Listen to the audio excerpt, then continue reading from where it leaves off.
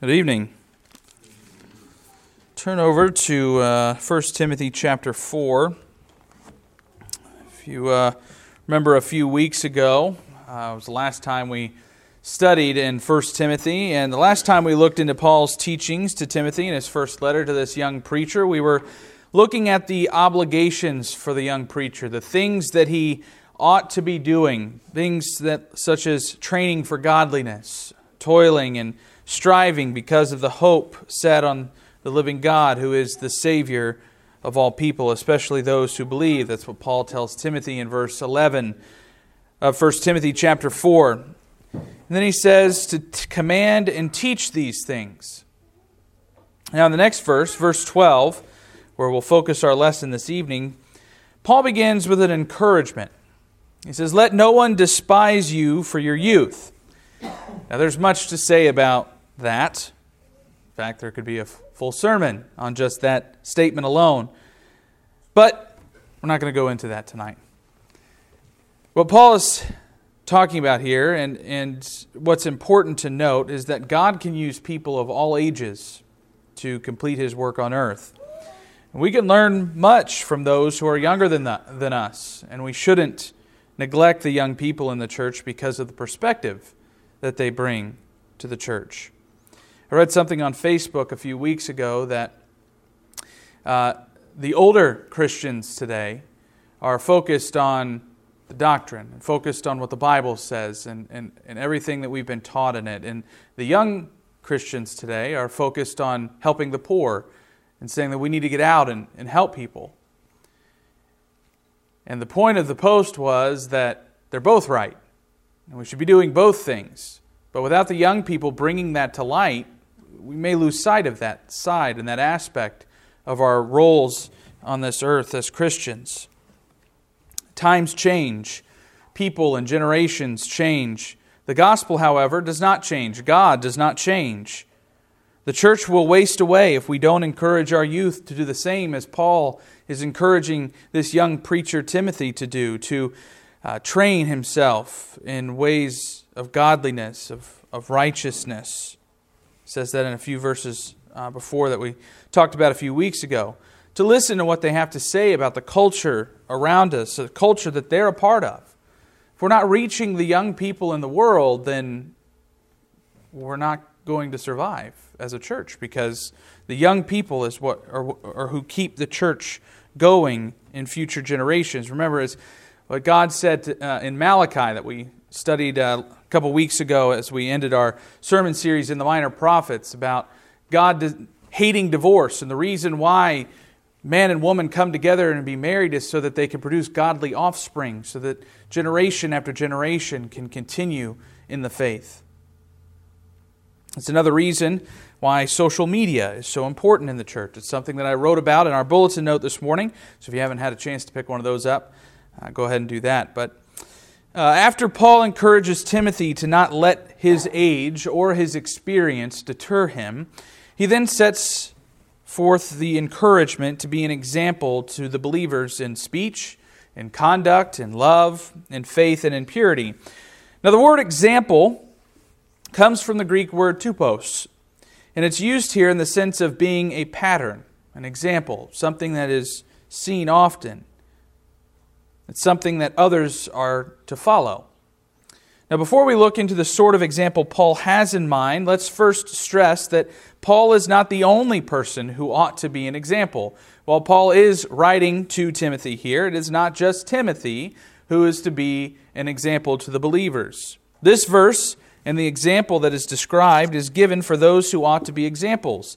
And I believe the Bible outlines three different sets of people, three different groups who should be examples. And the first that we see right here in this exchange between Paul and Timothy is that ministers or preachers or evangelists or whatever they're called, they are to be examples for others.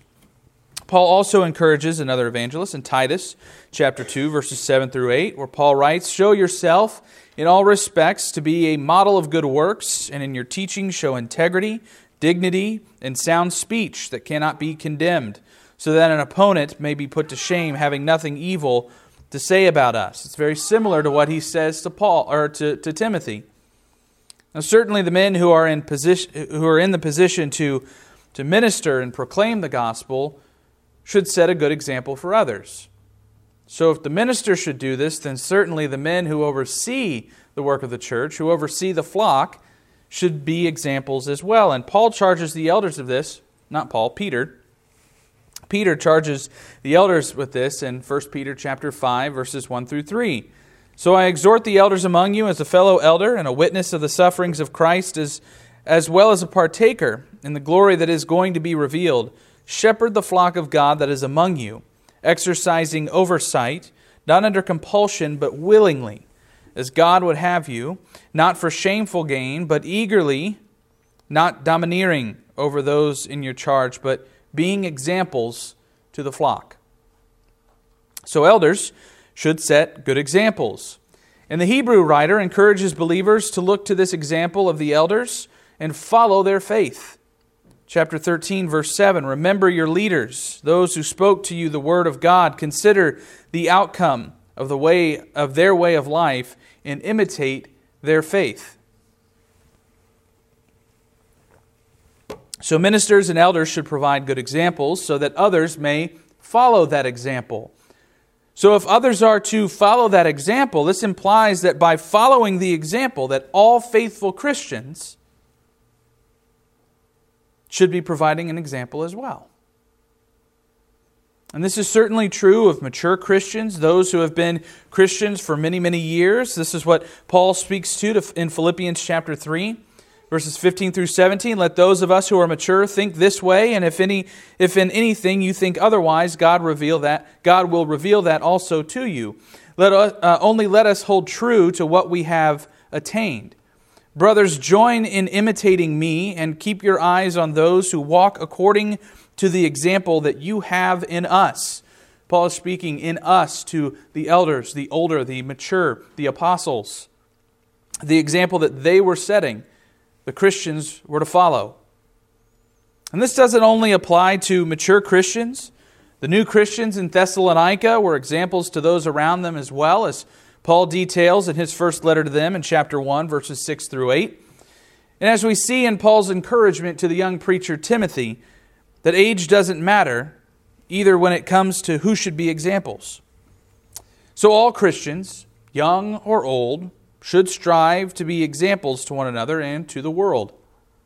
Because as Christ said, we are the salt of the earth, the light of the world, so we must let our light shine and be the Christian example or the influence that the world needs. Now let us consider the kind of examples that we should be. But set in the believers an example in speech and conduct and love and faith and in purity. So let's start with the example that we need to be in our speech. Other translations may have in word here. Set the believers an example in word. Now some believe this refers to personal conversation and how we talk. Now Paul wrote about this several times, especially to the Ephesians in chapter 4 and 5. Ephesians chapter 4, verse 29 and in verse 31, they say, let no corrupting talk come out of your mouths, but only such as is good for building up, as fits the occasion, that it may give grace to those who hear. And verse 31 says, let all bitterness and wrath and anger and clamor and slander be put away from you, along with all malice. And a lot of the things that Paul says should be put away from you in that verse are all things that come from your mouth. Of course, we know about James and taming the tongue.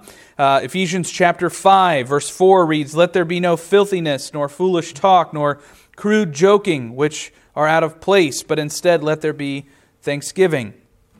And then there's Paul's exhortation to the Colossians in chapter 4, verse 6, let your speech always be gracious, seasoned with salt, so that you may know how you ought to answer each person. Salt of the earth, right?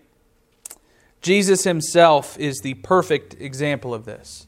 Now we are to imitate Christ. That's our goal. So if we do that, then we must set an example in how we speak. And in Luke chapter 4, verse 22, an observation is made about Christ and about his speech. Luke writes, and all spoke well of him and marveled at the gracious words that were coming from his mouth. Even when rebuking, Jesus was gracious with His words. So that's one way that in speech or in word can be translated, but others believe that this is speaking about doctrine, to set an example in the things that one teaches, that one should teach only the truth, that which God's Word provides. And that would certainly tie into other exhortations that Paul makes to the young preacher in this chapter, in 1 Timothy chapter 4, both in verse 6, and then in the following verse, from verse 12, verse 13, and also all the way down to verse 16. Paul talks about doctrine. So whether Paul is speaking directly to private conversation or to the doctrine that we speak or teach, Christians, both young and old, new and mature, should set an example of speaking the truth gracefully. So we should be sharing the truth, we should be teaching the proper things from doctrine, but we should be doing so with a calm demeanor, a graceful demeanor. We should also be examples in conduct, Paul says. The way we speak to others, or what we just talked about, our speech, that's a part of this. That's a part of our conduct, what people see about us. But this specifically, conduct, is speaking to our manner of life, as the Greek word translates to. And our conduct should demonstrate meekness and wisdom, as James points out in his letter. In chapter 3, verse 13, he says, "Who is wise and understanding among you? By his good conduct, let him show his works in the meekness of wisdom." Our conduct should display holiness, reverence, and purpose. And Peter talks about this in 1 Peter chapter 1, verses 14 through 16. He says, "As obedient children, do not be conformed to the passions of your former ignorance," meaning what you were before you became a Christian. "But as He who called you is holy, you also be holy in all your conduct. Since it is written, 'You shall be holy, for I am holy,' says the Lord." Now, not only is our conduct to be an example to the believers, but it is honorable among the believers as well. And the impact that our conduct has on those who are not a part of the church is a stepping stone for them to seek out the knowledge of the gospel. They see the conduct in you befitting that of holiness, of godliness, and they're more likely to rely on you to seek out the gospel. The next example that we should set is one of love.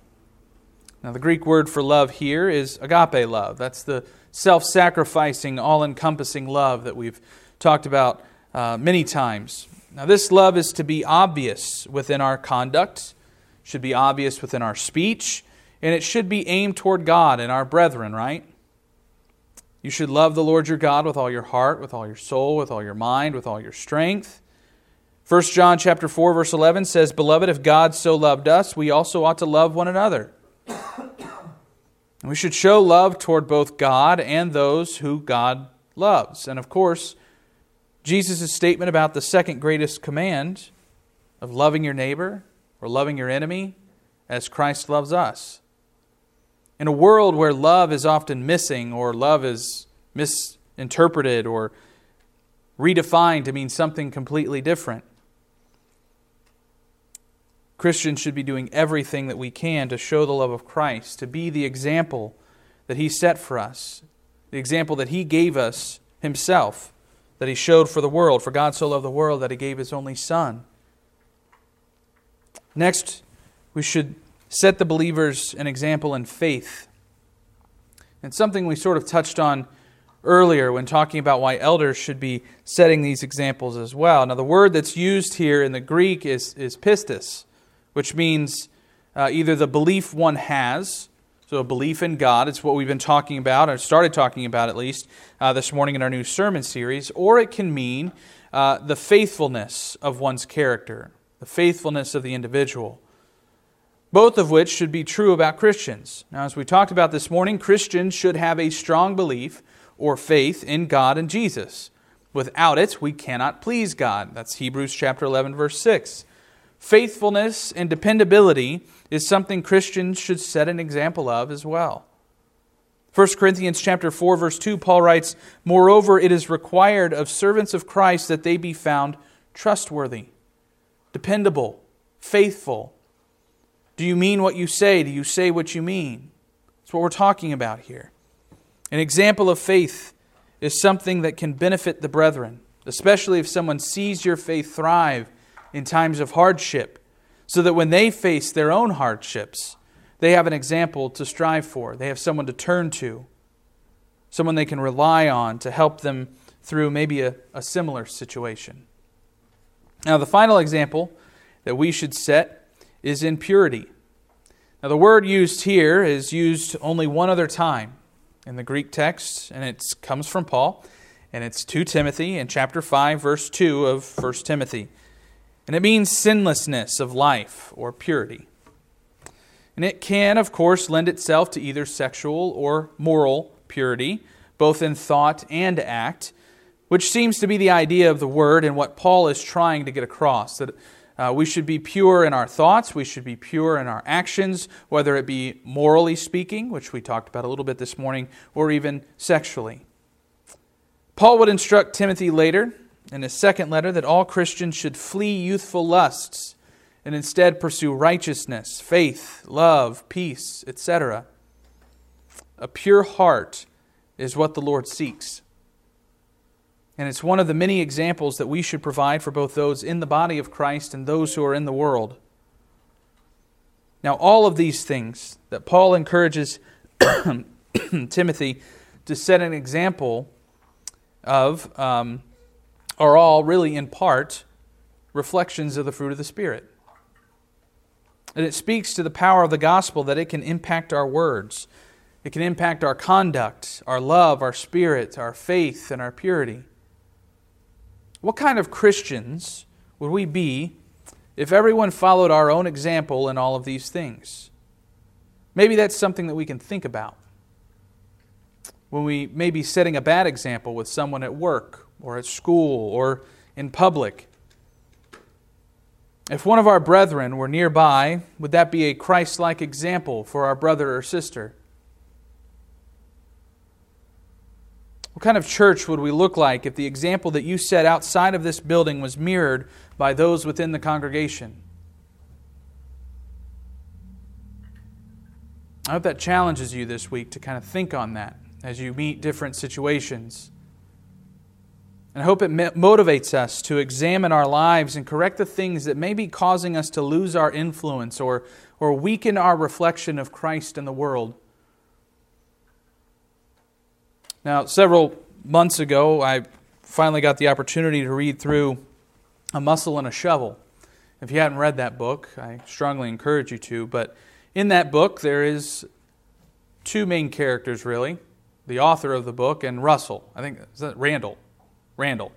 Started with an R, I was close. I'm a dad now, so I can get names wrong. It's legal now. But Randall, he had all of these things. He set these examples in what he did every day in the office. And people saw that. People looked at him and said, hey, that guy's a Christian. You got a question about the Bible, you go to Randall. Are we that person in the world? Are we that person at our workplace, in our school? That's what Paul is talking about with Timothy here.